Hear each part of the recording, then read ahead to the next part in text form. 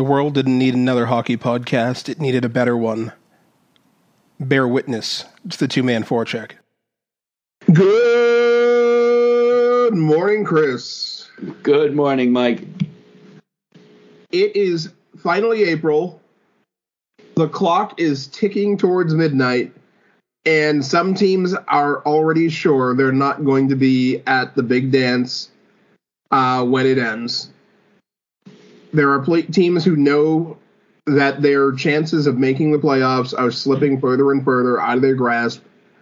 We saw that Dadonov trade rescinded a couple of weeks ago. We're looking at confirmation that some teams are going to be out of the playoffs. Some teams have actually stepped up their game in the last couple of weeks, both since the deadline and in some cases a little bit before. Are you trying to tell me that Seattle is not going to repeat the accomplishments of the Golden Knights? It's just barely possible that they do not repeat the accomplishments of the Golden Knights. Speaking of the Golden Knights, what's the medal for ninth place? Is that lead? The medal for ninth place. Yeah. Because that's tin. No, tin would be like sixth or seventh, I think. Oh. Tin's actually a little useful and not poisonous. Well, but lead is useful. It keeps out radiation But you don't want it touching your body very often. That's true. That's why they usually wrap it in a big padded wrap when they give it to you at the X-ray machine. Yeah, that's true. Because ninth is exactly where the Vegas Knights sit today. Yes, okay. They have a winning record. This is a team that is a plus 16 in goal differential. They've scored 224 goals. They just haven't been able to keep the puck out of the net. I mean, that's partially due to Leonard has not had the greatest season, and he's on the shelf at the moment, if I'm not mistaken. I think he was back, but I think it was mostly as a backup. The last time I saw about 3 or 4 days ago. Oh, okay. But yes, he's been up and down this year. Their problem is Stone and other injuries as well. Yeah, their problem. Well, I mean, having Stone is one thing. I mean, their goal output is not a problem. They are among the league leaders. Yes. They're not tops. They're obviously not tops. I mean, you're looking at teams like Florida that has 282 goals for. Hello. So 224 is not tops, but they are in the top half as far as goals scored. Their problem is defense, not keeping the puck out of the net. And they've played 3 more games than the 2 playoff teams ahead of them, the 2 wildcard teams. So they've got 3 more than Dallas and 2 more than Nashville. So it's not just that they're in ninth. They don't have as many games to make up that difference either. And when I asked, I find this really interesting because one of this week's polls was which team is going to make the playoffs. Normally, we don't see anything that I would usually rule as or as the voting coming out based purely on population. Mm-hmm. I think that there's a excess contribution of population to this week's to this poll result. Okay. Because I took 4 teams in the Western Conference on that bubble. Well, you've got 7. Winnipeg, Nashville, Vegas, and Dallas. Yeah, so you've got 7, 8, 9, and 10. Poll ran for about 3.5, 4 days. Much to my surprise, given that they've been the golden boys of the league since they came in, the Vegas Golden Knights finished in last place. Given their Nashville finished just below them in votes, or just above them in votes, so 14% for Vegas, 16.3 for Nashville. I'm somewhat surprised to see Winnipeg end up in third with over 30% of the vote. The the kicker is that both you and I had Vegas, not just. I don't remember when we picked top three if they were in any kind of order, but we both mentioned Vegas as the first team. So Vegas being where they are is slightly surprising. I expected more out of them. I mean, yes, they've had injuries with Mark Stone, with Alec Martinez, Robin Leonard being out for a time. The fact that the fans voting are saying that the least number of people picked Vegas to be there. It was only, 14%? 14%, yeah. Either everybody knows something we didn't at the beginning of the season, or just don't expect that they're going to be able to make it up. I mean, for the Pacific, I had picked apparently terribly this year because you had Vegas, Edmonton, and Vancouver. Yes. Okay, so Vancouver is not even going to be close. No. Edmonton is in third in the Pacific. So they're in, at least. Hey, but one of my surprises is actually going to hit, possibly, because LA is actually in, sort of. Which is amazing. I mean, it did better in the Central.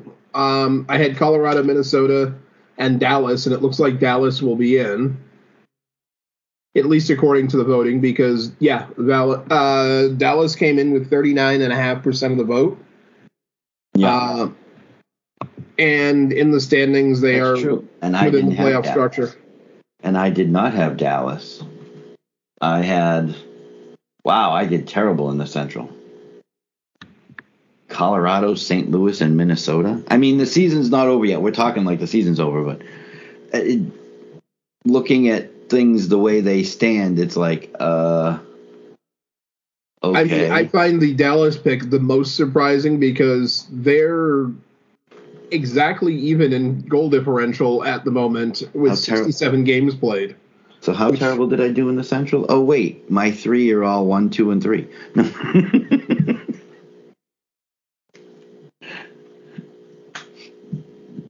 Honestly, I'm surprised by St. Louis because I didn't have that much faith in them this year. I think Houston has stolen them enough points because it's not a Binnington thing, and no, I was not relying. Binnington thing. I was not relying on Binnington at all in this equation, but they also have scored 245 goals, so they're putting the puck in the net. And they're a plus 44. So St. Louis is doing something right. They're keeping the puck out, which is Husso. Defense, I mean, you don't hear much about their defense, though. I mean, whose defense? St. Louis. Their defense is okay. Yeah, but you don't hear anything about. I mean, yes, okay, they have. It's only okay. They have Parayko. They have. I mean, for me to try and name all of them, difficult. I couldn't name all of them. They have Parayko, they have Krug, they have... That's the two I got right off the tip of my tongue right there. Oh, I mean, Leddy has spent time there in Falk. They just acquired Leddy, didn't they? Yeah. I mean, looking at their roster, there's literally no reason for you to remember all of them. Thank you. The guys on their roster right now, as far as the Blues go, Bertuzzo, Falk, Krug, Leddy, McCullough, Parayko, Rosen, and Scandella. As much as I always like Scandella, he's not a superstar. So, no. So right now, I mean, looking at this right now, Nashville and Dallas, and Dallas was the big winner of this poll, 39.5%. So, okay, Dallas is already in one of the two wild card spots. Currently in one of the wild card spots. Based on what I'm looking at on this poll, the fans that voted, our listeners that voted, say that Winnipeg is going to overtake Nashville. And Winnipeg is not, I mean, right now, Winnipeg is sitting 76 points. I mean, Dallas is at 81, Nashville's at 82. And again, Winnipeg has played more games than Dallas or Nashville. I don't know that I agree with that. Do you have a thought on this? Do you think that this poll is accurate? Some of it is just Canadian bias against the Sun Belt. Okay. That's just the fact. Winnipeg really is one of the most devoted hockey cities on the continent. And well, I think that mathematically it would be very difficult for them for Winnipeg to make the jump. It's not mathematically impossible. If we wander over to our good friend's website at sportsclubstats.com and look at ye old Winnipeg Jets, using the weighted stats, they still have. They've got a just under 5% chance of making the playoffs. This wouldn't be that nasty graph that you put up in our segment map, would it? I had a look at this thing and I just got even more confused. Using the 50-50 chances, which I would have to go into a long explanation on how they weight them. But Winnipeg's chances on that one are 9.5% chance of making the playoffs. Okay.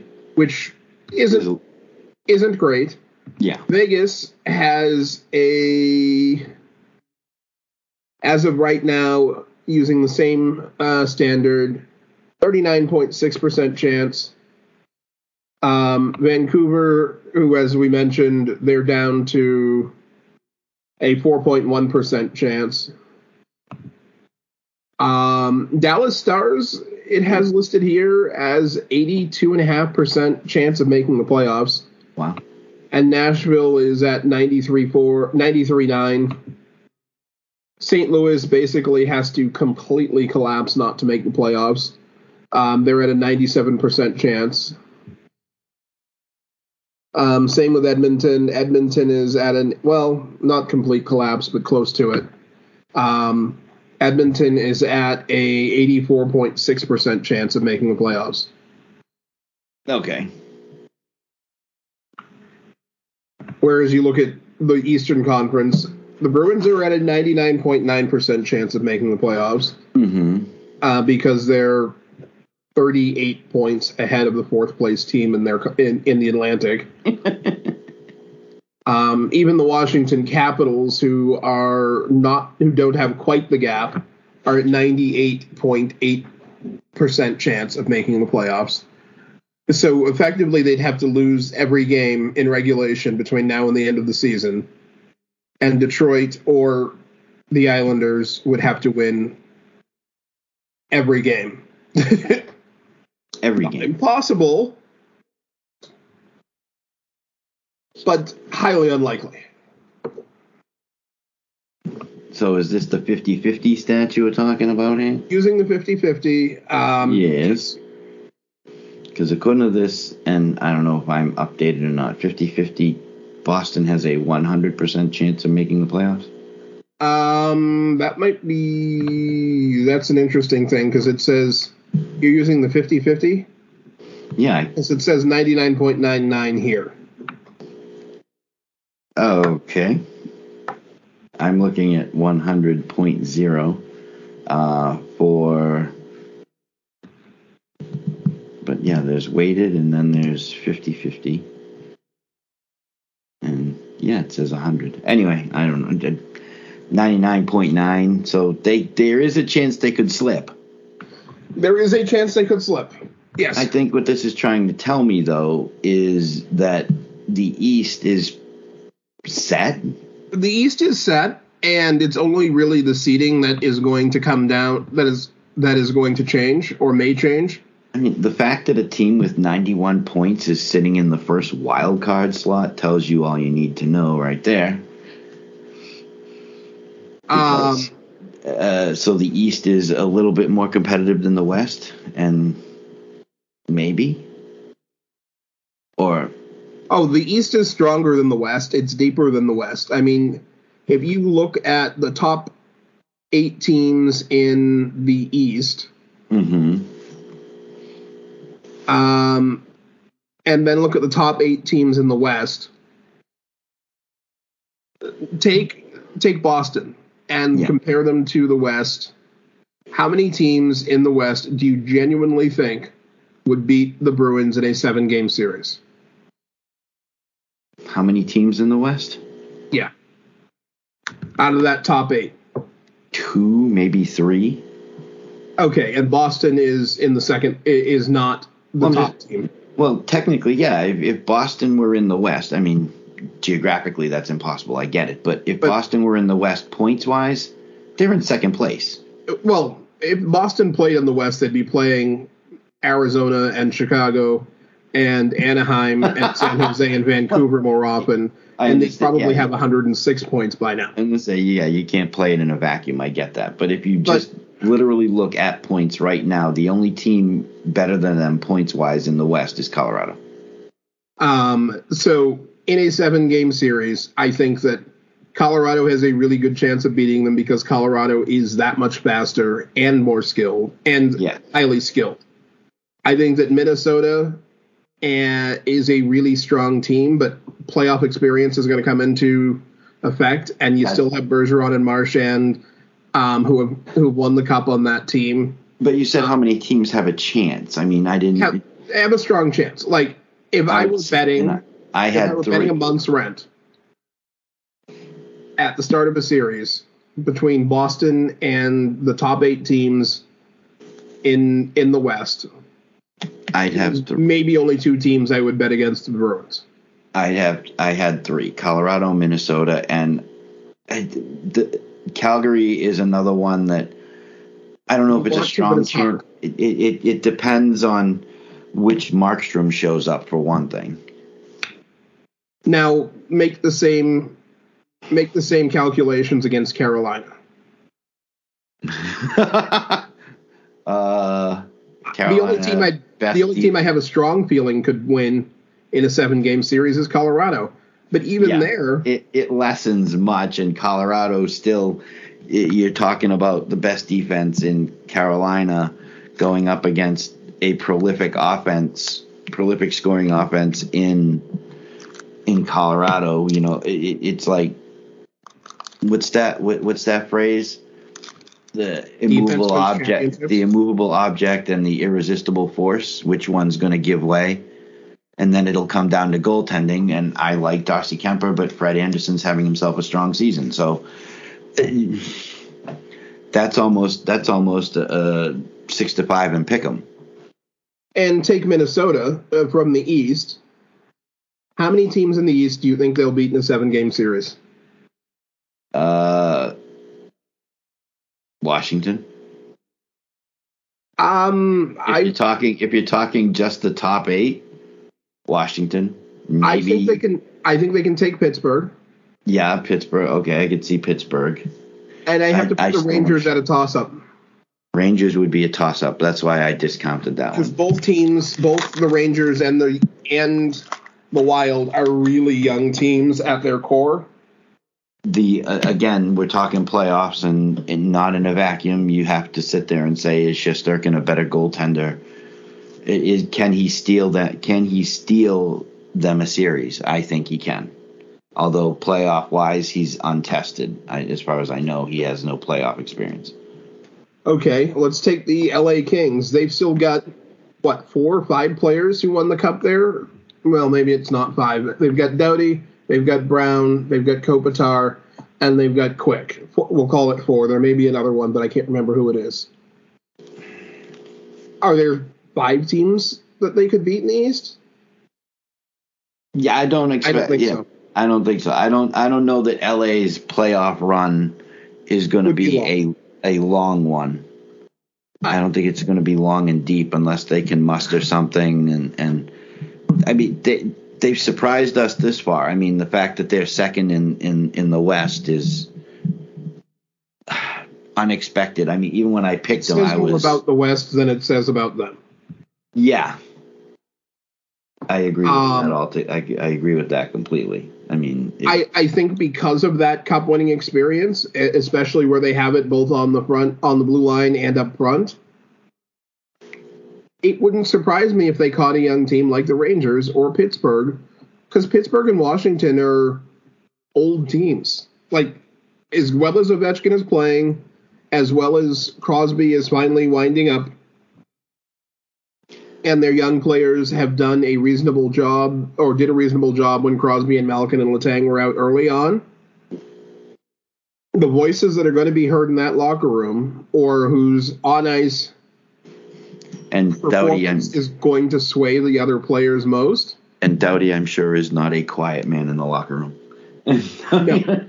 I can't imagine that Dustin Brown is particularly quiet either. Injured or not, I'm sure that Drew is heard loud and clear in the locker room. And yes, I can't see Dustin Brown being the quiet type. Kopitar, I could see being quiet. But Kopitar is still going to go out on the ice and be better than 90% of the league on an average day. Is Kopitar just the Western version of Bergeron? I'd say he's an improved version of Mikko Koivu. I'm talking in terms of not necessarily talent. I'm talking in terms of like personality. Bergeron is not a loud leader. Bergeron is a leader, but I don't see him being the loud in your face. Oh, I honestly don't think there's that many loud in your face leaders in the NHL. I don't think Kopitar is that way either. I see Kopitar as being like the Bergeron of the West. He's a leader by example. He's a leader because you don't want to let him down. He's a leader because... There's the thing. And he'll probably speak. He probably doesn't speak more than 4 or 5 times a season in the locker room, but damn sure someone hears his voice saying something serious and everyone shuts the hell up. Yes. And yeah, you've got Jonathan Quick, who's got 2 Stanley Cups and a very memorable speech when they had their cup celebration the first time. Yes. And he's got himself a playoff MVP. Absolutely. So let's dive in. We've already covered that first topic. I was going to say, I think we kind of already dove in. I think we just need to keep swimming, keep our heads above water here at this point. So what next? Do we want to talk about the positive, the negative, or the unknown? I have no idea. Let's go with the next one on the... You've got Huberdeau. Let's go. Well, what did Huberdeau do? All right, let's go with positives because we got Huberdeau and Kirill Kaprizov, and it ties into Minnesota and everything else. So, Hubie-Dooby-Doo, as Alan Walsh put it, has the most good friend Alan Walsh. The most assists in one season by a left wing in NHL history. Previously, the record was held at 70 since 1992-93 season by a Bruin, Joey Juneau, who an alumni of Rensselaer out in Albany, Troy, Albany, New York. Mm-hmm. The Engineers, as it happens. That record stood for more than 20 years. That's a pretty impressive thing. And as much as I enjoyed watching Joey Juneau play, I would not have guessed that he held that record. Did he not play and or learn under the tutelage of some guy named Adam Oates? Yeah, they played him him and Oates played together here in Boston. Yeah, and Adam Oates was only I can't remember if that was before or after Neely. Adam Oates was only no, I thought Neely was there too, but because Neely was also a left wing. Adam Oates being a fabulous passer of the puck. Yeah, I'm not surprised. I would, if you had asked me who had the most assists in one season, I probably would not have come up with his name first. No. And in fact, even the others in that top 5, Kevin Stevens, okay, Mats Naslund, I'm probably more inclined to think of Mats Naslund, and Michel Goulet. I wouldn't have thought of him because just far enough back. Kevin Stevens, who by the way also played briefly for Boston. Most of his career, yes, with Pittsburgh, but briefly he was a Bruin. Yeah, it's not like the names on that list are Ovechkin or. I initially thought it would be Ovechkin who was passing, but then I realized that he's more of an assist man. Now, if you had told me it was Kovalchuk that he was passing, I would have said, "Oh wow," because Kovalchuk was a really good distributor as well as a left wing. Oh yeah, that 70 assist season for Joey Gino. Mm-hmm. He had 102 points, 32 goals, plus 23, and was only second in scoring on the team.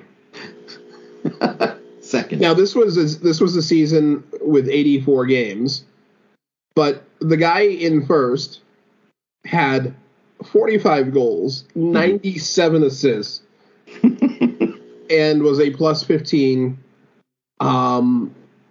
Adam Oates, yeah.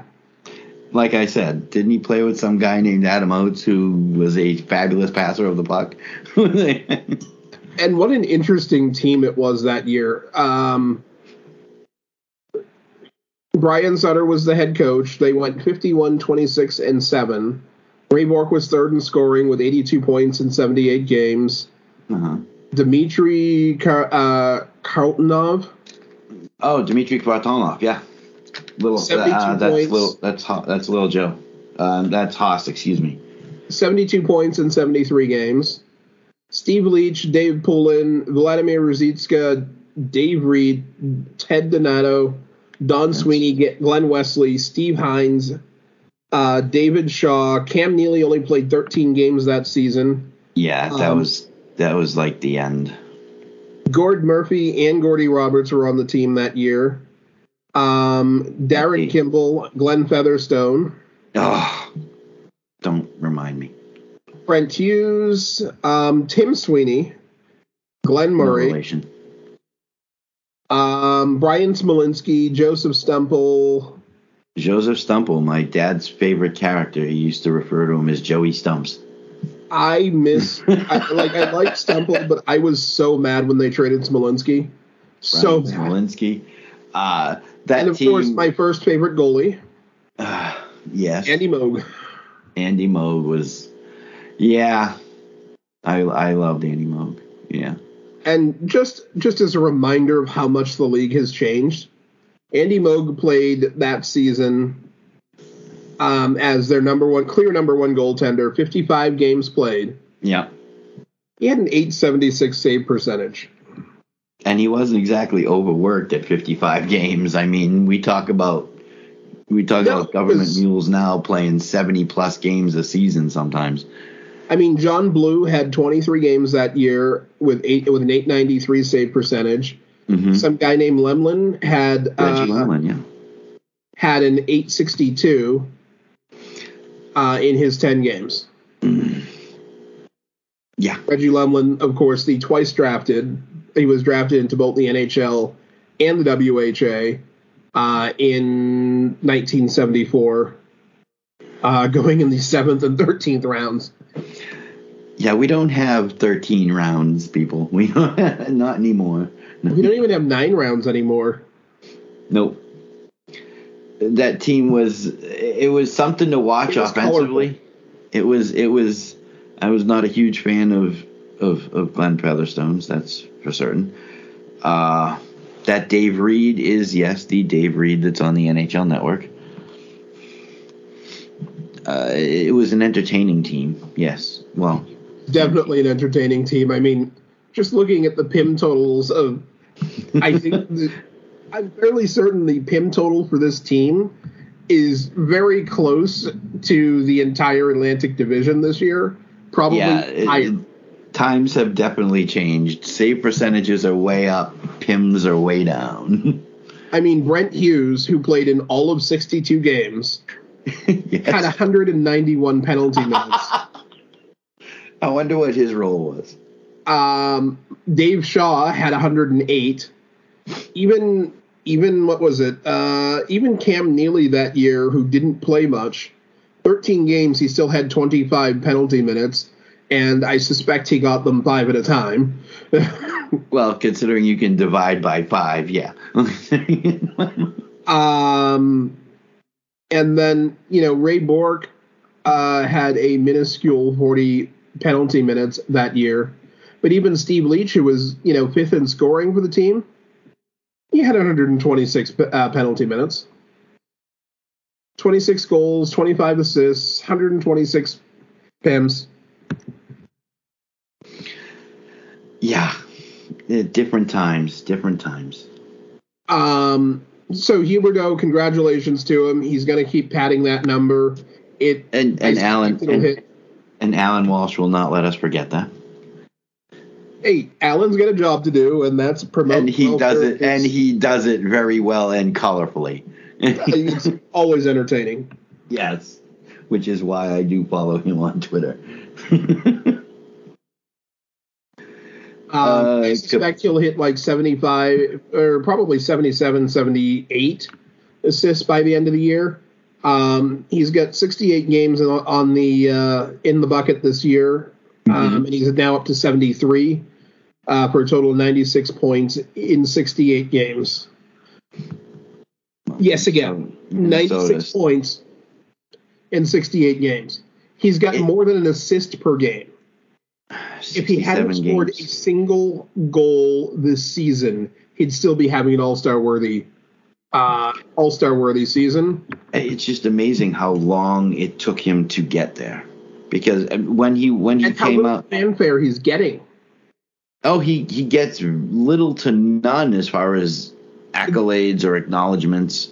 Nobody sits there and goes, "Oh my God, look at this guy! He's a superstar." And for the beginning of his career, he wasn't. Okay, a lot of people considered him a flop.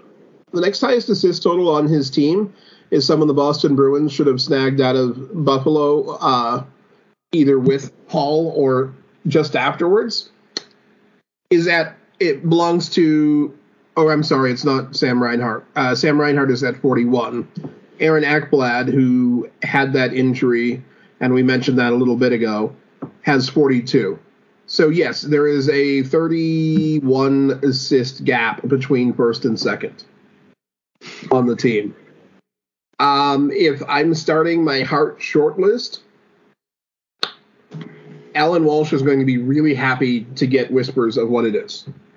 But we're talking about a guy who, up until the 18-19 season, even if you go back to 17-18, because that was really a sort of breakout year for him. I mean, you're talking about a guy who played 31 points in 48 games, 28 points in 69, 54 in 79, 59 in 76, 26 in 31. It wasn't until 17-18 where he had 69 and 82, and then after that, he's been better than a point per game. The only thing I will say is look at some of those teams. Even in the 12-13 season, which was a shortened season, yep, Thomas Fleischmann was the team's leading scorer. Thomas Fleischmann, I remember him actually. Yeah. And Fleischman retired like 3 years later. That was Huberdeau's rookie season. We're talking next year, we're talking 6-7 years before he became the star. The guy we know now. Yes. The star people expected him to be. The next season, Brad Boyes led the team in goal scoring. Brad! 21. Still miss him. But Nick Bjugstad. Yeah. Nick Bjugstad led the team in total scoring with 38 points. 38 points. When was this? 13-14? 13-14. Yeah, that was a bad team. I mean, Roberto Luongo put in a reasonable effort in 14 games with a .924 save percentage. That's impressive. In 14 games. Okay. Tim Thomas put somehow behind this defense, put up a .909 save percentage, and they were probably the two most valuable players on the team. Both of them at like 40-something that year. No, I'm sorry, Luongo was only 34 that year, but didn't play much longer, and I think this was actually Thomas's last season. Yeah, he moved Tim around. Thomas was 39. Yeah, after the Bruins, he moved around a little bit before. I mean, Jovanovski managed to make it into 37 games that year, and he was Eddie Joe. He was 37 that year. He got a total of 5 points. That was a terrible, really bad team. Really? That's the rumor. Like Arizona bad? Possibly worse than Arizona, because I mean, the first time it got somewhat reasonable again was that 15-16 season where Huberdeau was fourth in scoring behind Jaromir Jagr, who still only had his jersey number as 66? No, he wore 68. Who had 66 points, Jussi Jokinen, and Alexander Barkov. Riley Smith was there that year. Well, 25, wait a minute. 25, and 50. In 13-14, they didn't qualify for the playoffs, but they finished 7th. So nowadays they would have qualified.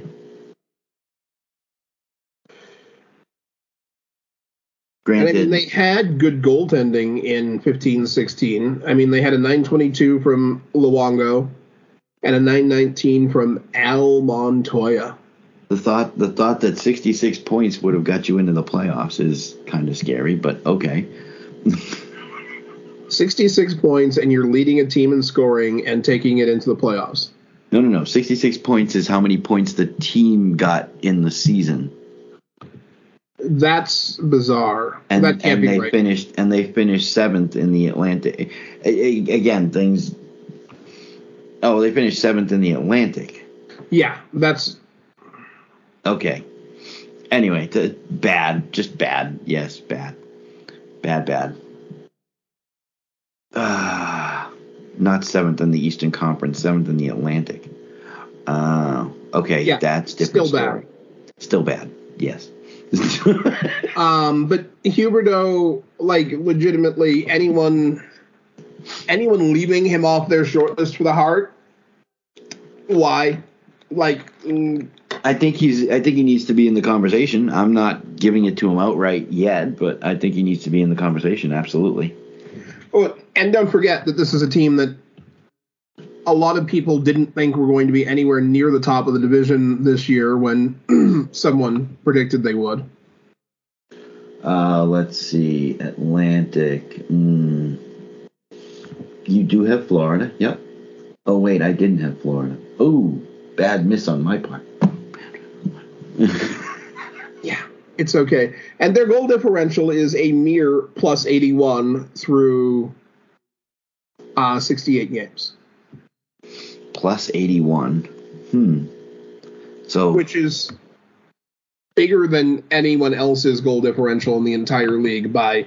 Well, as I stated at the beginning of the show, 282 goals puts them at the top as far as goals for. So, yeah, and 201 against, that's solid. It's not great, but it's solid. No, you want to talk about goals against. Calgary, 171. Calgary or Carolina, 164 through 69 games. Yeah, Calgary, 68 games, 171. So there's your top two defensive teams. Which is surprising given how we've questioned Calgary's goaltending throughout the year. Markstrom has been solid. And they got Vladar as a backup, and he's been solid in the backup role. They haven't overused him. Calgary's getting what they expected out of Markstrom when they signed him. They really are. He's always been, and we've talked about him, he's always been consistent, not great. He's not, never said he was elite, but he's been consistent. And this year, he's a little bit better than that. And if he continues it, he's in the conversation for some hardware himself this year. Fair deal. Another team has a new single season scoring record. Marian Gabourik's name has been bumped from the top. Kirill Kaprizov has passed him for most points in a single season for the Minnesota Wild. I think that Minnesota has, in a lot of ways, been the unluckiest franchise in the league since the team came back, or since Minnesota got their second team. In what way? You had Mikko Koivu. The first 10 or 12 years, every top pick they had was horribly injured all the time. Like Gaborik himself was injured on a regular basis. Yeah, Marian Gaborik. Their best player, the best player in the first 10 years of their existence. Again, yes. Injured on a regular basis. Don't remember Gaborik playing much on the penalty kill, though, but okay. No, Gaborik did not play much on the penalty kill.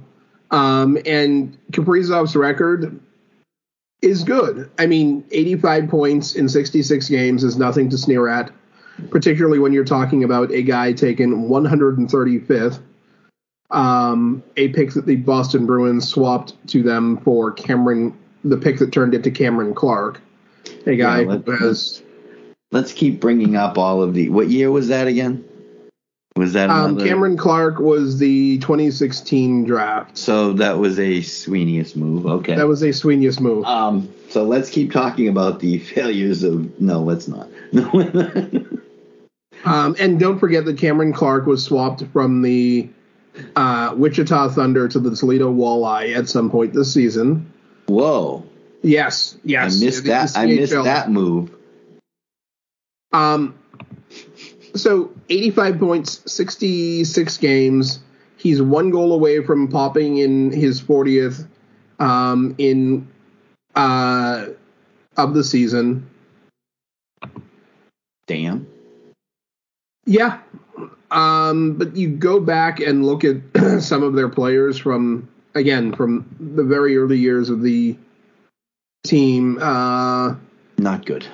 I mean, Marian Gaborik in 1000 was their first overall pick in 2000 when they joined the league.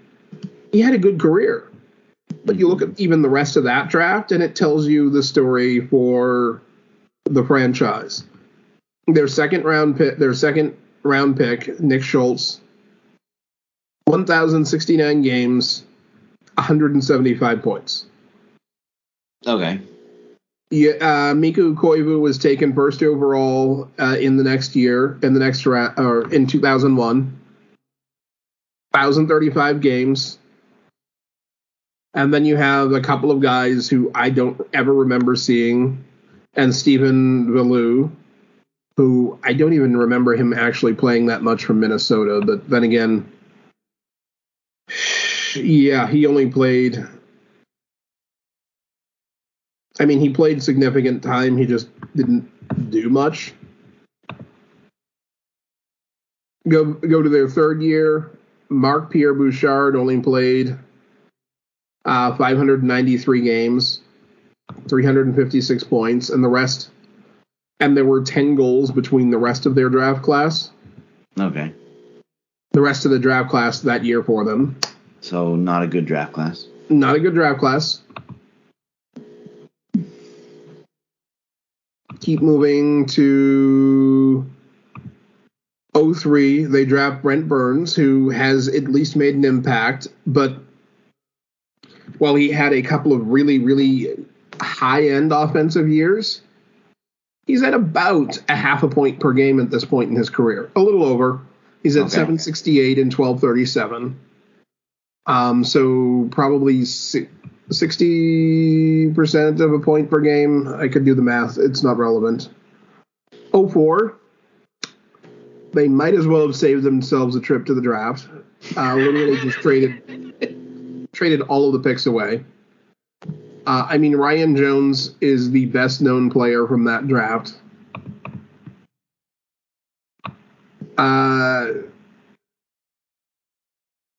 Let's see. 05, they got Benoit Pouliot, who basically... Benny Poo. 263 games and 625 games. Does that sound like a first overall pick to you? I believe we've had this discussion before, and the answer is hell no. I think the answer was hell no, yeah. And they took him fourth overall in that first round. Yeah, that was a miss. Yeah. The guy that went after him, Carey Price. I don't know. They called him like the best goalie in the world or something like that. But yeah. Still available in the first round. Even Devin Setoguchi would have been a significantly better pick. Wait, they did eventually acquire Devin Setoguchi from the Sharks. Yeah. It was many years later, but you know. Anze Kopitar went 11th in that draft. Imagine the difference if you have Kopitar and Koivu as your number 1 and number 2 centers. Mark Stahl, who's still going, over 1,000 games played. This is almost as bad. No, not quite. TJ Oshie, Tuukka Rask went in this draft. In the first round here. Andrew Cogliano, TJ Oshie, Iron Man. Yeah. Mats Niskanen. Even Steve Downey would have probably protected Gaborik and some of the others a little bit better.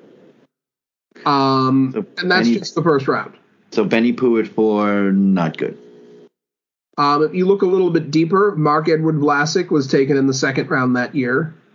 Paul Stastny was taken in the second round that year.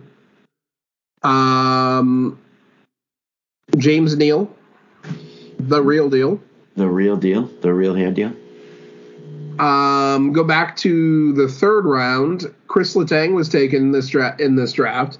If they had taken a flyer and literally gone with the 62nd pick, or the guy who turned out to be the 62nd pick, yeah, they would have gotten him.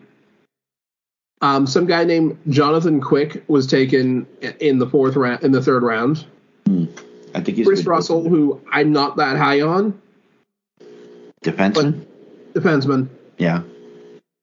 He went 67th in that year. Let's see. We already talked about him earlier in this draft. Keith Yandel went in the fourth round. We haven't talked about him yet. You're foreshadowing now. Vladimir Sobotka went Mini Milan. Their fourth round pick, Kyle Bailey, was never present in the NHL. Oh, that's a problem. Darren Helm, 800 games, Detroit. For Detroit, yep, I know Darren. 262 points and 800 games. Is that more than Benny Poo? It's actually one less point than Benny Poo, but way more games, like 175 more games, and still playing. Yeah, not here. Not in the NHL. Did he go to Europe? No, he's playing for the Avs this year. Darren Helm? Darren Helm is playing for the Avs. He's played in 56 games, 6 goals, Damn, I missed that. 11 points. I know that he wasn't playing for the Wings, but damn, okay, I missed that. Believe it or not, the NHL extends further than Detroit. Hey. Let's calm it down there. So Minnesota what you're trying to tell me is just had some bad luck or bad and scouting. bad decision making. Yeah. And even, yes, the last pick of the of the draft in 05, Patrick Hornquist, 536 he's supposedly pretty good. 536 points. Yeah, he's supposedly pretty good. That's more than twice as many as Benoit Pouliot has less total points than Hornquist has assists, and only one more point than Hornquist has goals. Okay. Like, 4th overall pick, huh? 4th overall pick. Nice. The 2006 draft, they got Cal Clutterbuck as their 3rd round pick, and that was their best pick in the draft because James Shepard. Yeah, never heard of him. Yeah, no, crickets. Their 2007 draft. Yeah. They might as well have stayed home. Wow, again? You screwed up the 4, you screwed up the 7. Okay. They got Colton Gillies, the Justin Falk with no U, Cody Almond, and Carson McMillan, who all played a few games in the NHL. Who? Yeah, okay. But exactly. Crickets. Their best. I need a cricket sound effect here. 2008. We just mentioned Marco Scandella a few minutes ago. Okay, solid good. Defenseman. Solid pick, yeah.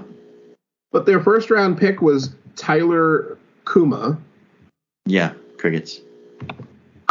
Yes, Tyler Kuma, who played in 1 game, got 2 penalty minutes, and was never seen again. And Enjoy your coffee. Thank you for playing. Like, did his coffee even have time to cool? No. They somehow picked late in that draft at 23rd. Wow. But taken later in that draft, Tyler Ennis, significantly better player. John Carlson, who's kind of won a Norris and a Cup. Yeah. That's just the 1st round. And then you've got Markstrom, you've got Jake Allen, you've got Justin Schultz, Derek Stepan, Travis Hamonic, their own Marco Scandella. And I've always wondered, is it pronounced Hamonic or Hamonic? It depends on the year. I've heard it both ways. Yeah, so have I. That's why I wonder. I mean, their 09 draft is reasonable until you remember that didn't Nick Leddy not play there most of his career? Yes, he did not play there most of his career. They drafted him 16th, and he's got 838 games, none of them for that team, for the Minnesota. None of them. And the guys, they traded him, they traded the draft picks, let's see. So you made the point, yes, that bad decision making, bad drafts, bad luck. Bad luck with health. This is just awful. I mean, it's literally awful. And even coming up to some of the more recent drafts, 2013, they spent their first pick in the draft was the 2nd round, Gustav Olofsson. In the 15, they actually did something sort of right, kind of. Well, that is the draft they got Kaprizov. Well, that was the year for the Bruins to completely hose themselves. Yeah. Yes. They got Joel Eriksson Ek in the 1st round, a guy who was nominated for a Selke. Yep. They got Jordan Greenway, who BU boy. Who actually is still playing for them. Yep. 3 years at BU. Probably 104 points in 264 games. Yeah. Middle 6 forward, big, strong, 6'4", 6'5", something like that. Listed at 6'6", but yeah. 16 is somewhat better. 91 points, 237 games for Luke Cunnin and Brandon DeHaime, is it? Also has gotten into 65 games despite COVID and all the other nonsense. Oh, okay. 17 draft. Probably should have stayed home. One of their fourth round picks has made it into 3 games and picked up 5 PIMs. There you go. And he's the superstar of that draft class. I'll bet that was a fight. The 18 draft, it's probably a little early to flush it, but again, Connor Dewar, 30 games, 5 points, 25 PIMs from a third rounder. And out of their 9 picks that year, he's the superstar. Yes, but we haven't seen what Guerin is capable of because he's only had one. Did he have last year's draft? He's only had one draft so let's give Bill Guerin a year or two and see what he can pull out. I think Bill Guerin's done as good a job as anyone could in his time there. But the franchise as a whole has been not blessed.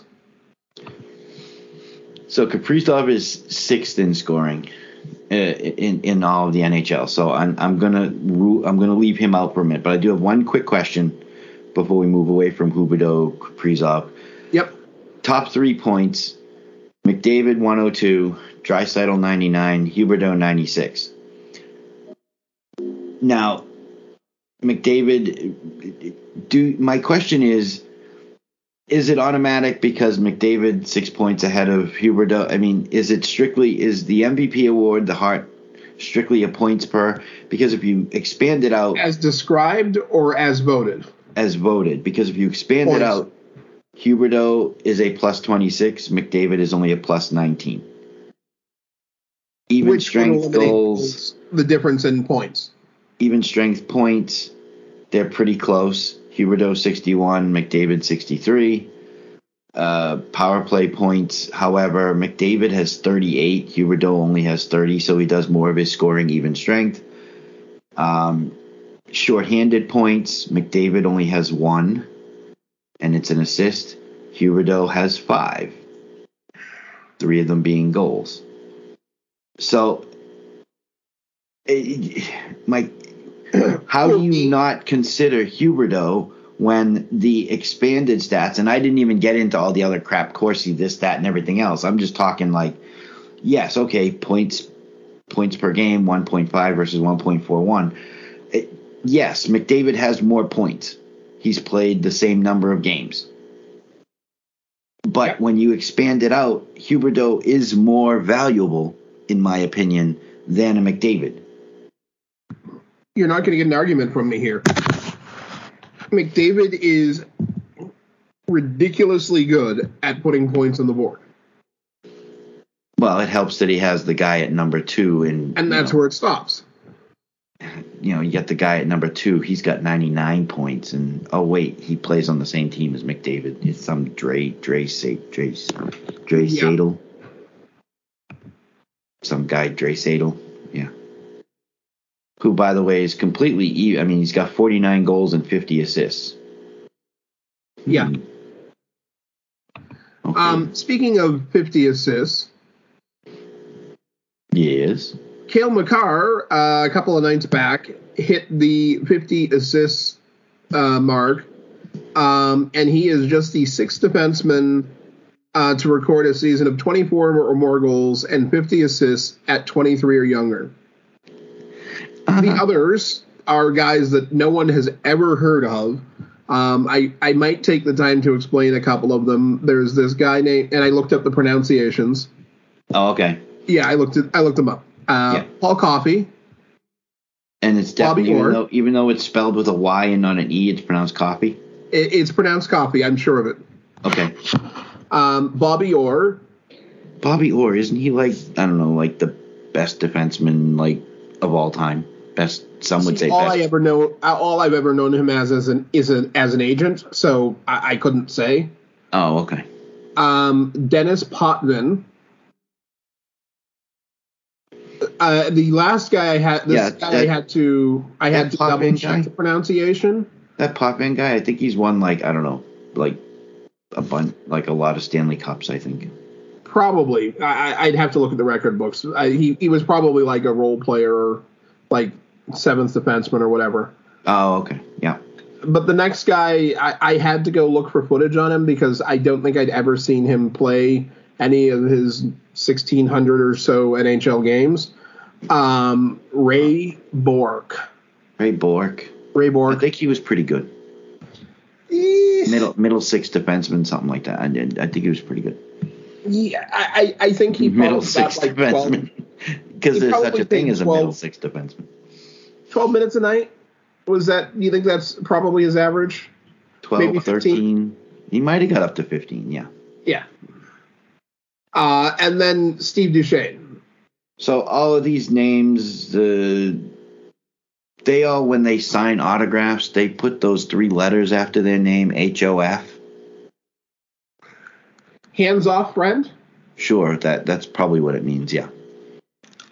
And Cale Makar has done it now, and he's, what, early 20s? Well, he's under 23. 23 or younger. So is there a possibility that this guy's going to be pretty good? Yeah, I'm thinking, yeah. Cale Makar will turn 24 this October 30th. His mother should have waited a full day to have him. Halloween birthday. That would have been cool. Now, considering that his first two full seasons in the NHL were both shortened, he might have had a couple of more already. Because he had last year in 44 games, he had 36 assists. The previous year, his rookie season, he had 38 in 57. Yeah, he'd come close to having 3 seasons of 50-plus helpers. Yeah. But the thing is, it's 24-plus goals and 50-plus assists. Yeah, but, I mean, he might have done both last season. I think, I know he had some sort of injury that kept him out of some games. Yeah. But, man, offensively, Cale Makar is a talent. There's no denying that. And yet 3 people passed him over in that 2017 draft. Haven't two of it, let's see. 3 people, huh? Jersey passed him over for Nico Hischier. Oops. Philadelphia passed him over for Nolan Patrick, who they moved on from already. Oops. And Dallas passed him over for Miro Heiskanen. Now, Miro Heiskanen went straight to the NHL and has played 260 games to Cale Makar's 166. Nico Hischier has already crossed 289 games. He should hit his 300th before the end of the year, and he'll hit the 200-point mark by that time as well. He's at 195. He had a bad shoulder or neck injury or something, too. In that first year or so. Yeah. Safe to say that he's not losing position if this draft is redone. Makar, yeah. So if this draft were redone, he wouldn't be picked like first overall? Well, he's not going to be drafted at a higher number. He might be redrafted at first, but let's not overlook the fact that Elias Pettersson still leads that draft class in points with 202. Oh, okay, yeah. So, and if you're looking at the quality of team, Elias Pettersson is on the worst team. Well, maybe arguably on the. I would say they're on the most he's on the most confused team, because that team should be better than it is, at least on paper. Philadelphia has. I don't know what's wrong in Philly. I really don't know what's wrong in Philly. On paper, they should be better. New Jersey is still a work in progress. But Vancouver I don't know if they believe in themselves right now. So, 2 out of the top 4 defensemen in the NHL in points this season have both come from Massachusetts schools. because you got Makar at second, Fox at fourth. Now Fox is ahead because he's already won in Norris. Yossi this year is just off the charts. Although, I mean, again, if you expand it out, what are you looking at? Because Roman Yossi's a plus 22, Makar's a plus 39.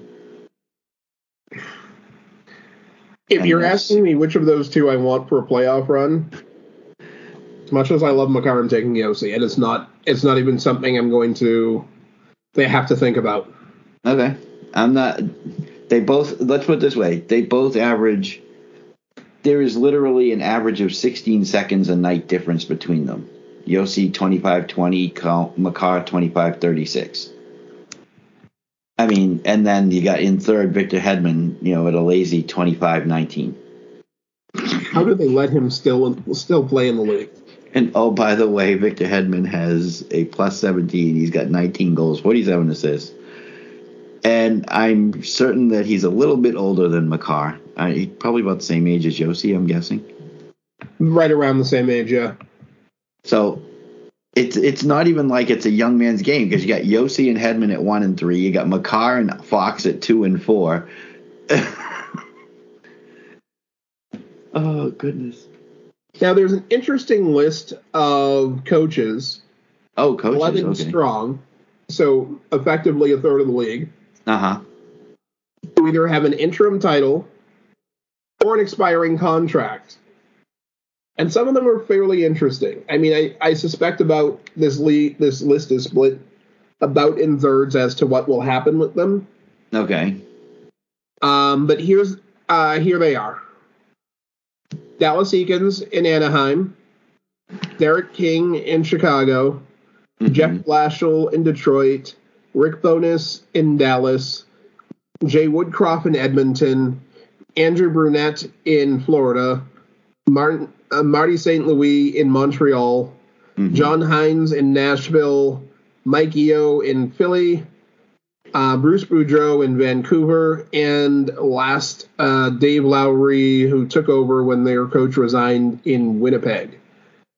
So if I were a betting man, I'd say the one guarantee or close to guarantee is that Brunette loses the interim and becomes head coach of Florida. Unless someone poaches him. Is he also on an expiring contract? That I don't know. I would assume that Florida is going to try and keep him. Unless he royally screws everything up in the playoffs, there's no reason not to hold on to him. But if they haven't extended him, or at least dropped the interim tag, yeah, he's probably someone's messing up bad. I think he's probably the most likely of everyone to still be in place when the season opens next year. I mean, now, some of them I can see moving. I don't know. Is Bonus going to get re-signed in Dallas? Do they make it out of the first round? Wow, it sounds like the same question. Okay. It probably is the same question. It really probably is the same question. Has Blashill finally worn out his welcome in Detroit? I know that Yzerman's kept him around because it's a rebuild and he wants one consistent voice. He doesn't want to be changing coaches while he's trying to make changes and improve the team. So he's kept the one. But at some point, is Blashill done? And has their improvement this year been enough? I mean, they've had a little bit of an improvement. I don't know that they're anywhere closer to the playoffs than they were the last couple of years, but... Okay, your favorite phrase is about to come out of my mouth. Uh-oh. If the playoffs started today... Oh, God, stop. Dallas would open up against Colorado. And... If they won that series, Rick Bowness would absolutely still have a job. That's what I was going to say. And Rick Bowness is out of a job. And Rick Bowness... If they won that series or had a competitive series, it goes 6 games and they're all tight games. That might be a little bit fairer way to judge it, because to sit there and I don't know that I expect Dallas to be beating Colorado. I like Jake Ottinger, no playoff experience, and Jake obviously come from here in Massachusetts as well at Boston University. I like Jake in net. I worry about the defense in front of him a little bit. They still have the ability to put the puck in the net quite a bit when you look at guys like Pavelski, who's playing like a 27-year-old, not a 37-year-old. You got Rope Hintz and Robertson and Jason Robertson and Gurianov. They got guys who can put the puck in the net. My worry is the blue liners and the playoff inexperience in goal, unless they decide to play somebody else, which wouldn't make sense. That's fair. I think St. Louis is probably staying too. You think he's going to stay in Montreal? Okay. I think he's going to stay in Montreal. All right. Not Martin St. Louis is too big a name in hockey, too well respected to get hosed over the fact that he took over a team that was already garbage. Okay. I think he's. Yeah, I think if I'm going to say he's staying, it's because he hasn't had. I don't think he's had enough time to show what he can or can't do. Plus, that team is decimated, and they obviously became sellers at the draft and traded away a bunch. I mean, at the deadline and traded away some pieces. So you lost to Foley and others. I think St. Louis gets a pass rather than. I mean, just because that's assuming he wants to stay. He might go back to coaching elsewhere, coaching juniors, coaching wherever. I don't know how many more chances he would get, but I think he's probably safe if he wants to continue coaching at the NHL level, even though that rebuild is going to take a while. Well, yes. I mean, you got a new GM up there who's probably going to want to go his own direction. New Broom would be sensible there. There's some good players on the team, but as a unit, who are they? Yes. Like, literally, who are they? They're not the Smurfs. They're not the super skilled team that won in 93. They're not. I mean, Gallagher is super gritty. Anderson as well. Hoffman's wife or girlfriend probably shouldn't be allowed to talk to the other wives and girlfriends. But she's still. and those guys are all 27 and older, with Hoffman at 32. Obviously, you're going to keep Caulfield and Suzuki and Evans, but you look at their defense. Great heaping helpings of meh. Yes. I like David Savard, but at 31, he's not going to make it through a rebuild. Jeff Petrie at 34, not going to make it through a rebuild, although there you have a no movement clause. Given that he has not yet won a cup, you might be able to get him to waive it to go elsewhere. Depends on what I don't know if he makes the list or how it works with his no movement, but I mean, yeah, if you can get him to come up with a list of where and work some agreement with the team that he wants to go to, sure, I can. But at 34, yeah, he's not going through a rebuild. You're right. Savard. His current contract, he submits a 15-team no-trade list. Oh, he submits a list of teams he doesn't want to go to. Everybody else is fair play. Okay. Yeah, so that still leaves 16 teams. Well, yes, you know that there's going to be Seattle. Seattle, Arizona, Buffalo. Buffalo are going to be on the list. Just where is Petrie from? He's from Michigan. I don't think Detroit's far enough along for him to want to go there, unless he's determined that, he's just not going to win a cup at this point. Might as well go retire close to family. Yeah. Probably a firm no across the board to the California teams as well. Has he been with Montreal long enough to develop a hatred of the Bruins? He's been there since the 14-15 season, so probably, yeah. Okay, so Bruins are on the list.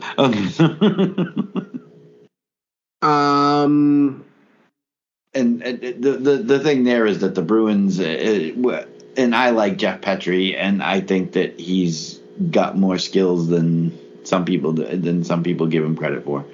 Is he a great defenseman? No, but I think he's solid. He's solid on the penalty kill.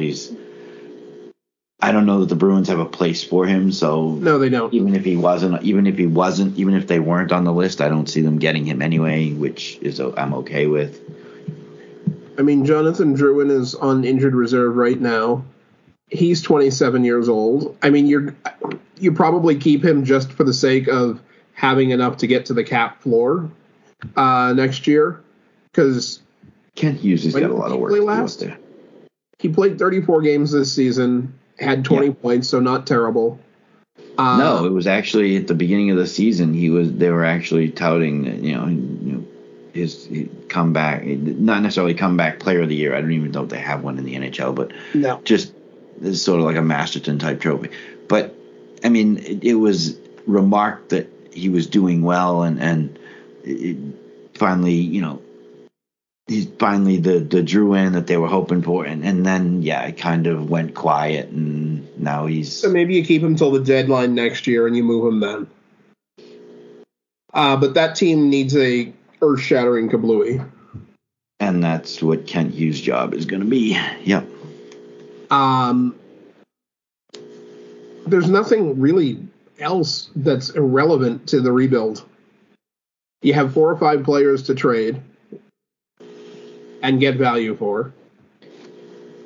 Drouin, you probably need him back on the ice for, as I said, the first half of next year. And maybe you trade him right after Christmas or just before the All-Star game to maximize that value. They've got a couple of other guys who are probably never playing in the league again. I mean, people have talked about Carey Price coming back, and I'm like, really? I think, yeah. I mean, I understand he probably wants to. But can he hold up to it? Like, mind, body, spirit, however you want to compile the physical and non-physical portions of it. He entered the player assistance program for behavioral issues because he hit a place where it was necessary. Yeah. Is he going to be able to stand up to the anti-glory of a rebuild in Montreal? Because Montreal loves their goaltending or hates their goaltending with an absolutely equal passion to Boston's regard for defensemen. And I don't know, but is Carey Price willing to? Is he in the same vein as Tuukka Rask? I play for Montreal, or I play for no one. That may be the case. Because Rask was firm. He said, "I'm not playing. I only want to play in Boston. I don't want to go anywhere else." He came back for those 3 or 4 games. Clearly, was not the same as he was prior to the hip surgery. Whether he rushed it back, or whether the Bruins rushed him back, or whether he felt better and thought it was good to go, clearly it did not respond the way that he expected, and he was done. That was it. He didn't go play anywhere else.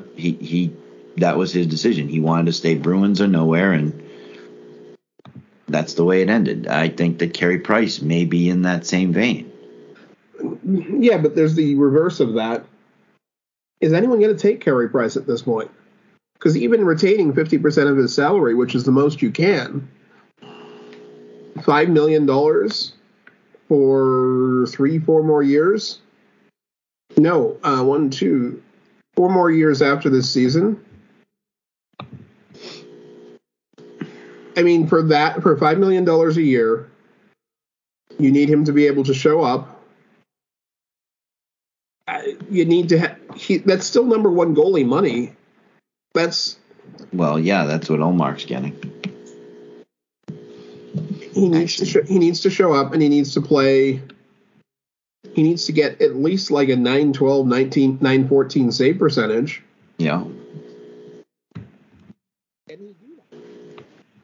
No, I agree. I'm okay. Or rather, how many general managers do you think have faith that he can do that, or enough faith that he can do that to want to risk their position for it?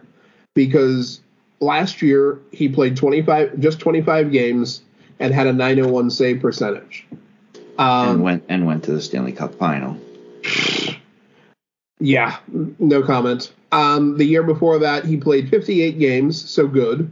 Mm-hmm. Had a 909 save percentage. Yeah.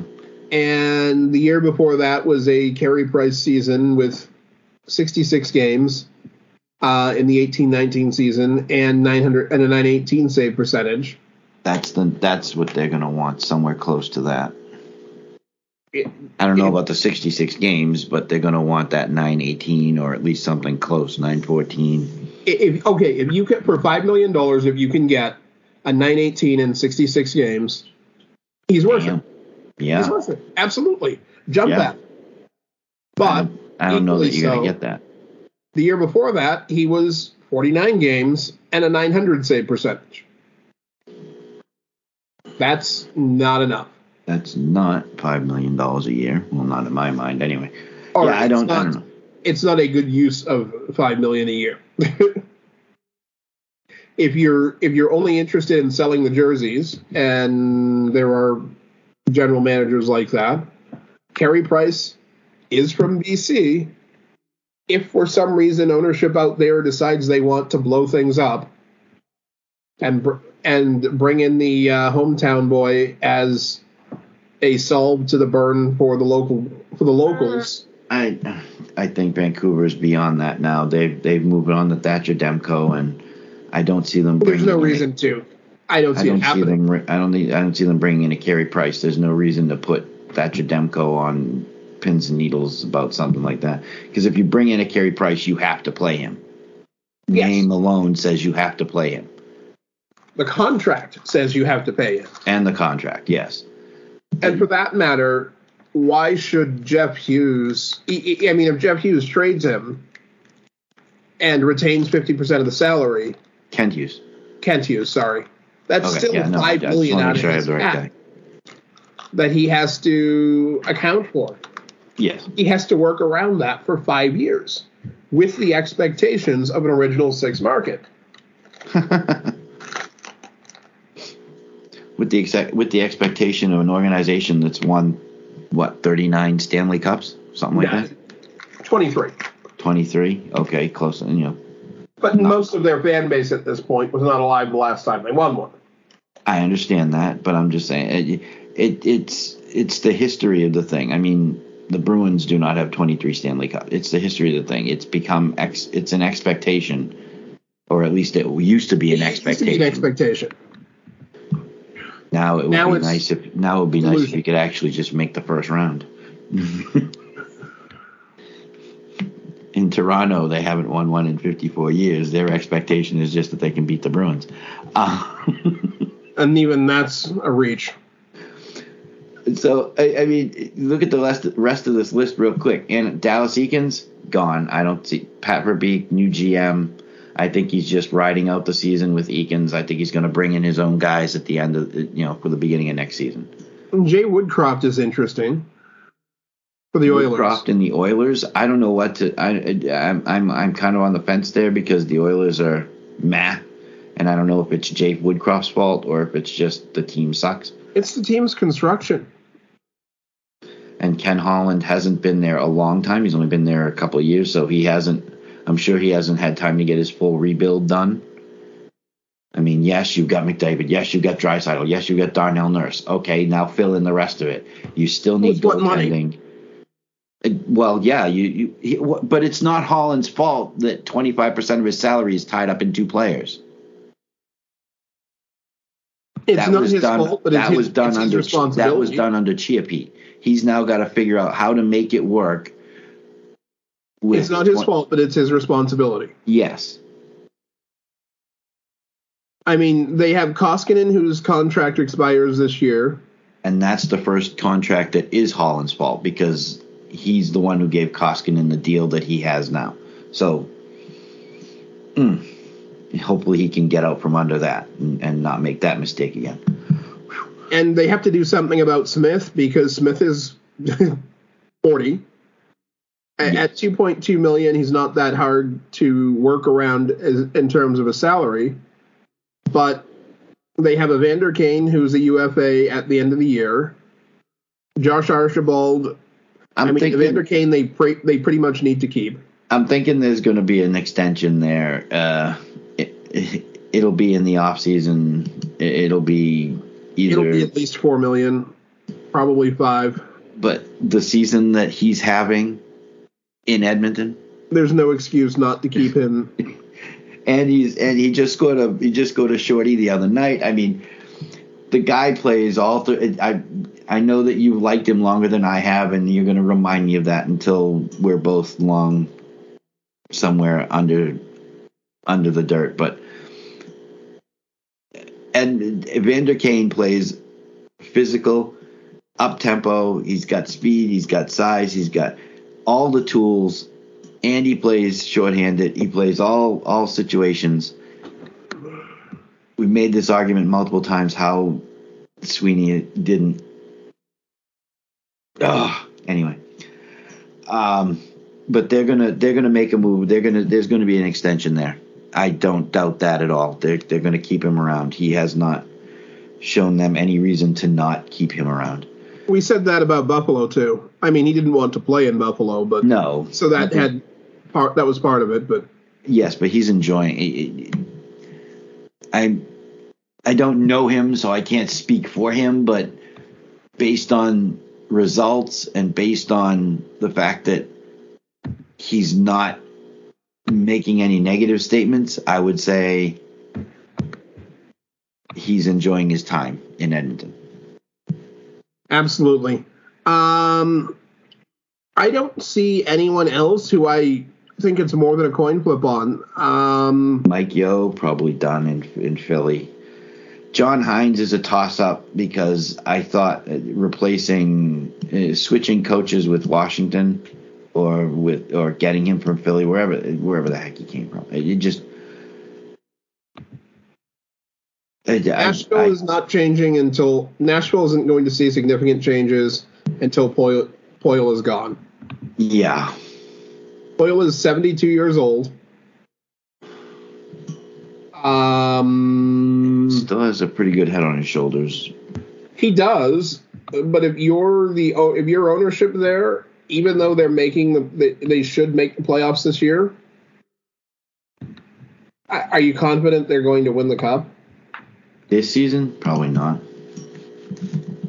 Are they making the Western Conference Finals this year? Probably not. I'm saying probably most likely a second round exit. I mean, could be a first round, but I don't think so. And that's saying that they make the playoffs. So I mean, if again, one more time, your favorite phrase. Yes, if their opponent would be Calgary at this point. I think that they can hold their own against Calgary. I'm not going to come in. They could not look terrible. Is about as far as I'll go because both teams play well on the road and at home. Yeah. Neither one. Well, Calgary's only 4-4-2 in their last 10. Nashville is 6-4-0. But I don't know. I think Calgary wins that, and it might not even be as long a series as you're thinking. Wow. Okay. the goal differential alone is kind of impressive. Plus 67 versus plus 25. Yeah, no, I agree. I think that I think the games will be entertaining and maybe even knuckle biters from the start of the third period on. But I would have a tough time with seeing Nashville come out of that series. So Hines sticks around. Who else do we have here that we haven't mentioned? We talked about Brunette. We talked about Woodcroft. Bonus. Mike Yeo. Yeah, no, done. Bruce Boudreau. I think Vancouver picks up his option and gives him another year. Yep. Only because they've done okay under him. I mean, it hasn't been. There's something wrong in the team dynamic there. It hasn't been a stellar improvement. It hasn't been a stellar improvement, and I don't think that it was. I still don't think that it was Travis Green's fault. Absolutely not. I think there's a missing ingredient on the team. Yes. I refer to it off the show in places where we swear a little bit more. Yep. As the FU factor in personalities. Yes. And I don't think that team has it. Not as a whole, and certainly not in significant measure in any individual. Well, I don't see it. I don't see it in Quinn Hughes. I'm sorry, I don't see it in Quinn Hughes. I don't see it in Elias Pettersson. One guy that I do see it in, and I know that you're gonna. JT Miller has it, but if he's the only one, that's not enough. That's the thing. The team doesn't have enough of it. Like if you could grab a time machine and pop Kevin Bieksa from the peak of his career into this lineup, he's got it. they're 8, 9, maybe even 12 points better at this point. Yeah. Simply because he was willing to take nothing from no one ever. What if they had a guy like Tkachuk on that team? Either Tkachuk or any of the Tkachuks. Any of the Tkachuks. Young Milan Lucic when he could still Brady, skate. Matthew. A 10 years younger Milan Lucic. Mark Stewart. Okay, now you're going back a few years. Mark Stewart. I understand. Mark Stewart as a defensive defenseman added to that group who could still skate, who knew how to hit. Yeah, while he certainly wasn't the best fighter on the team, there's not enough oomph on that. Yeah, there's not enough oomph on that team. They need to find just a little bit of savagery. Like if. And in my mind, they traded away one guy who did have it. I thought Tyler Mott did have it. He wasn't over the top about it, but Tyler Mott had that factor. And you traded him away. A guy who I can't see them getting a hold of without heavily rearranging their own roster, but a guy who I think could help that team enormously. Yes. Nazem Kadri. Yeah. Absolutely. They're not going to get him away from UFA this offseason. Oh, so they can sign him, yeah. But they could sign him. My issue there is that Kadri is sort of a chameleon as a player. He seems to become whatever the team is lacking, and he might go over the top as the guy with that belligerence, that truculence, as Berkey would put it. Are you saying there's nobody that could kind of keep him in his cage? There's no one. I don't think there's anyone he would feel was equally truculent on the team. Okay. And he's obviously proven this year that he's still capable of playing a top 6 role on. Oh, hell yeah. He's proved that in his years. He's proved that in his last couple of years with Colorado that he's 83 points in 65 games. I mean, at one point during the season, weren't we talking about him as a possible Hart candidate? There was the conversation that people were having. We've covered most of the stuff. Really, really quickly, Keith Yandel's streak Ironman streak ends at 989 this week. Phil Kessel is 21 games behind him. Kessel will be a UFA this season. He doesn't have enough games left on the year to cross Yandel this year. Does Kessel retire? He's got like 4 goals this season. Like, it's actually more than 4, but it's not many. Does Kessel retire? Or does Yandel retire? Kessel's got 42 points in 68 games. Yandel actually has another year on his contract. Kessel is UFA. I think it all depends on whether somebody offers him something to come back and play another year.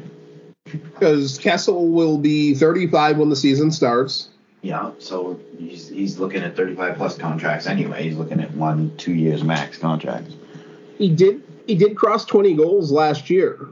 He had 20 goals in 56 games.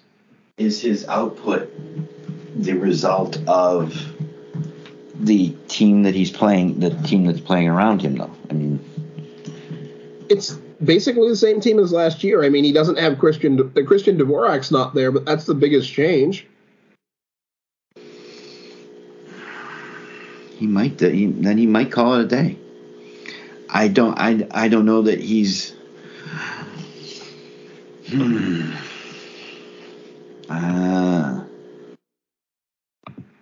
don't know. I think somebody's going to offer him another show me deal for next season, hoping that this is a. Is he going to be comfortable with third line money, getting like $2.5 million a year to go play? Pick a team, any team. Is Kessel going there for $2.5 million? I mean, is Pittsburgh going to take him back next year? Probably not. No.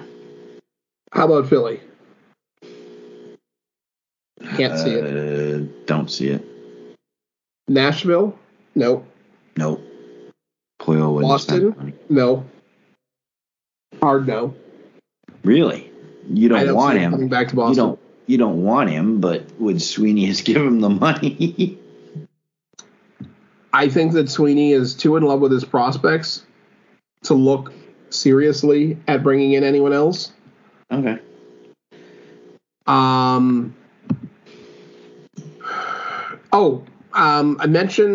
tweeted about Bobby Treviño probably getting a contract as his college career wound up at, and it looks like the Rangers have signed him to an entry contract. 2-year entry level. Yep. Not a bad way to finish your college career at Amherst. 49 points in 37 games. That's after another not so bad season of 34 points in 29 games.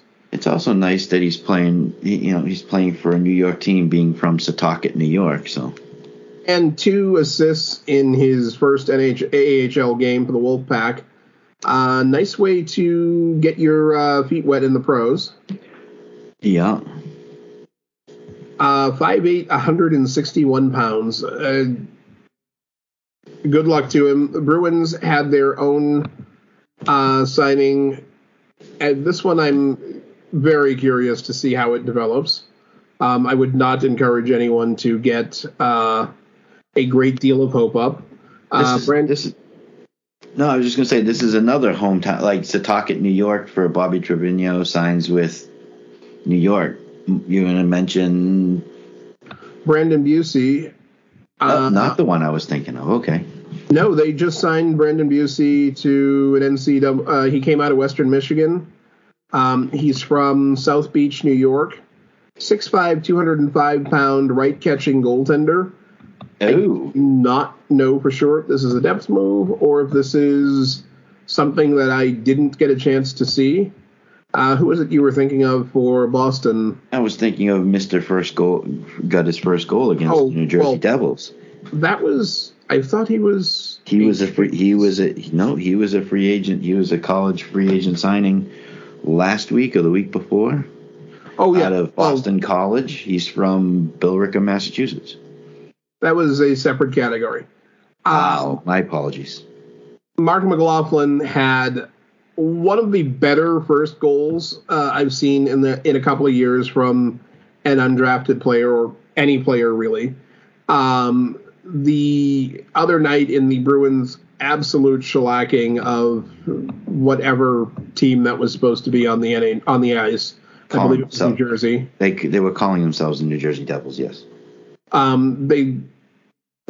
The sad thing is the New Jersey Devils honestly didn't even lay down at any point in the game and just take it, but the Bruins just ran them over. Mark McLaughlin's goal came off of a block shot, bounces out to the board. McLaughlin basically drives center ice, moves a little bit off to his left as he's getting towards the goal. And Trent Frederic absolutely did everything right in setting up this goal. Literally everything right. From the puck collection to moving well off to the right boards and adjusting his angle so that there was a good gap between him and McLaughlin.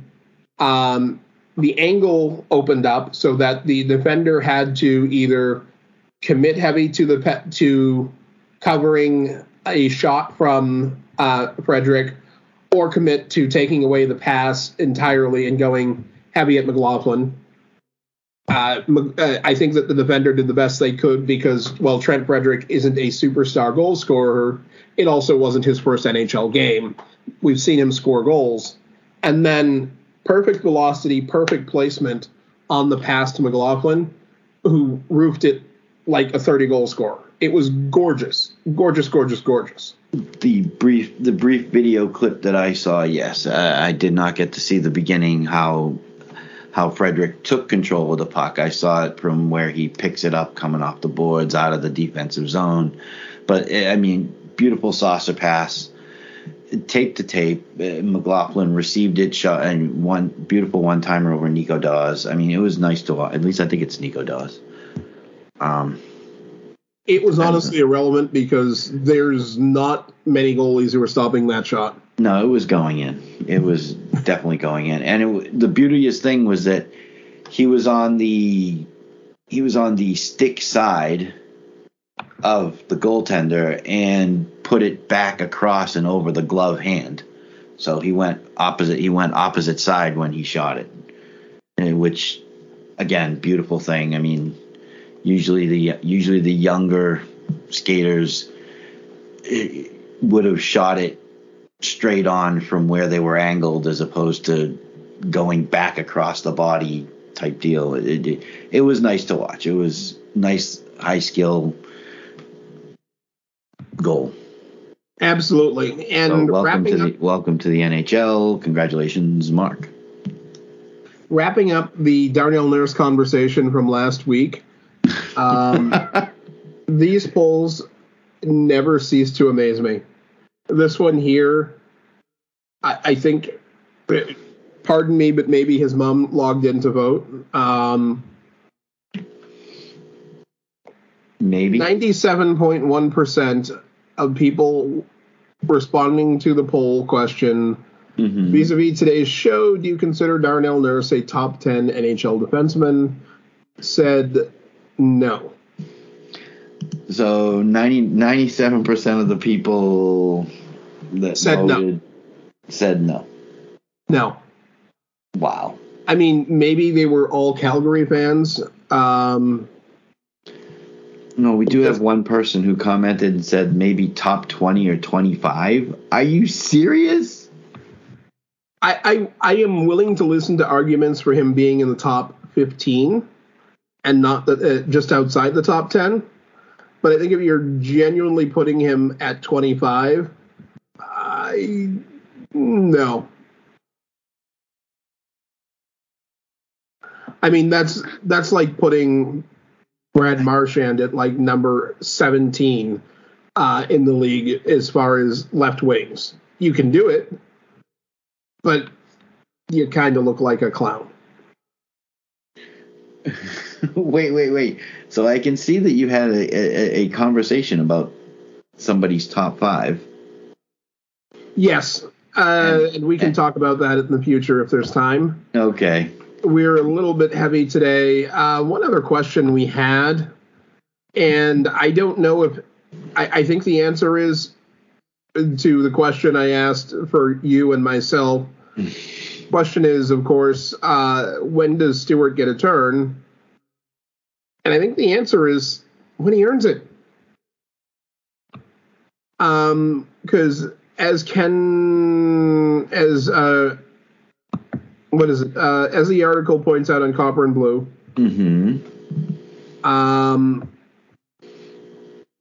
he's only faced one team outside, or as of the writing of this article, he's only faced one team out of the bottom of the league, and he still has a not great set of numbers at a 341 goals against and 896 save percentage through 19 games. Okay.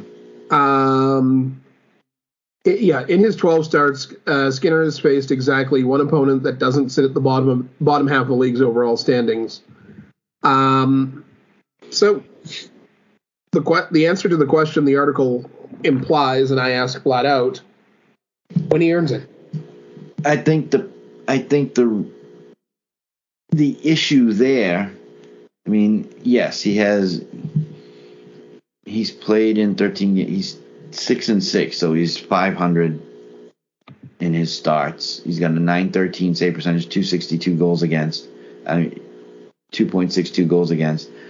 I think the issue is your answer is when he earns it, but the issue is that it's not in a vacuum. That team, the other two goaltenders, Mike Smith, for whatever reason, age, whatever. I mean, he's 8-9. He's one game under 500 in his starts. He's got a 3.49 goals against and an 894 save percentage.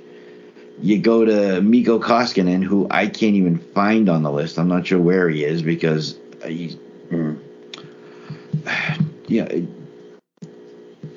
I think that it's not so much when he earns it. I think I'm concerned that Edmonton has to go further than that and say, look, he's the best option right now. Mikko Koskinen he's 25-10. Okay, so in 38 games, he's 25-10-3, but he's got a .902 save percentage and a 3.10 goals against. So both goalies currently playing are compared to Stewart's numbers. So yeah, okay, Stewart's 13 games aren't against all top competition, but at some point you have to give it. The Bruins did the same thing with Swayman at the beginning of the season. They signed Ullmark. He was the number one. They were switching back and forth, but Swayman was getting starts against the lesser competition. At some point, they had to start him against better competition, and he improved and showed that he belonged. You got to give Stewart the chance. I understand the comment of he should get the starts when he earns it, but right now, I think he kind of has. Just he's a better goaltender, and right now he's their best option. In a lot of ways, I agree with you, and I'm going to ask this question, and we're not going to answer it today because I'm going to put the poll up this week. Between Swayman and Ullmark, the Boston Bruins have, I believe, 0 is the number of playoff wins. That's you know what? That's a good possibility. Should they have picked up a veteran goaltender with some playoff experience in case something happens to one or both of these guys? I will ask that poll question. As always, ladies and gentlemen, share the show with your friends, family, coworkers, random people you run into on the internet and in person. Have an awesome week, and we will be back next week making our playoff predictions as things firm up. Have a great week.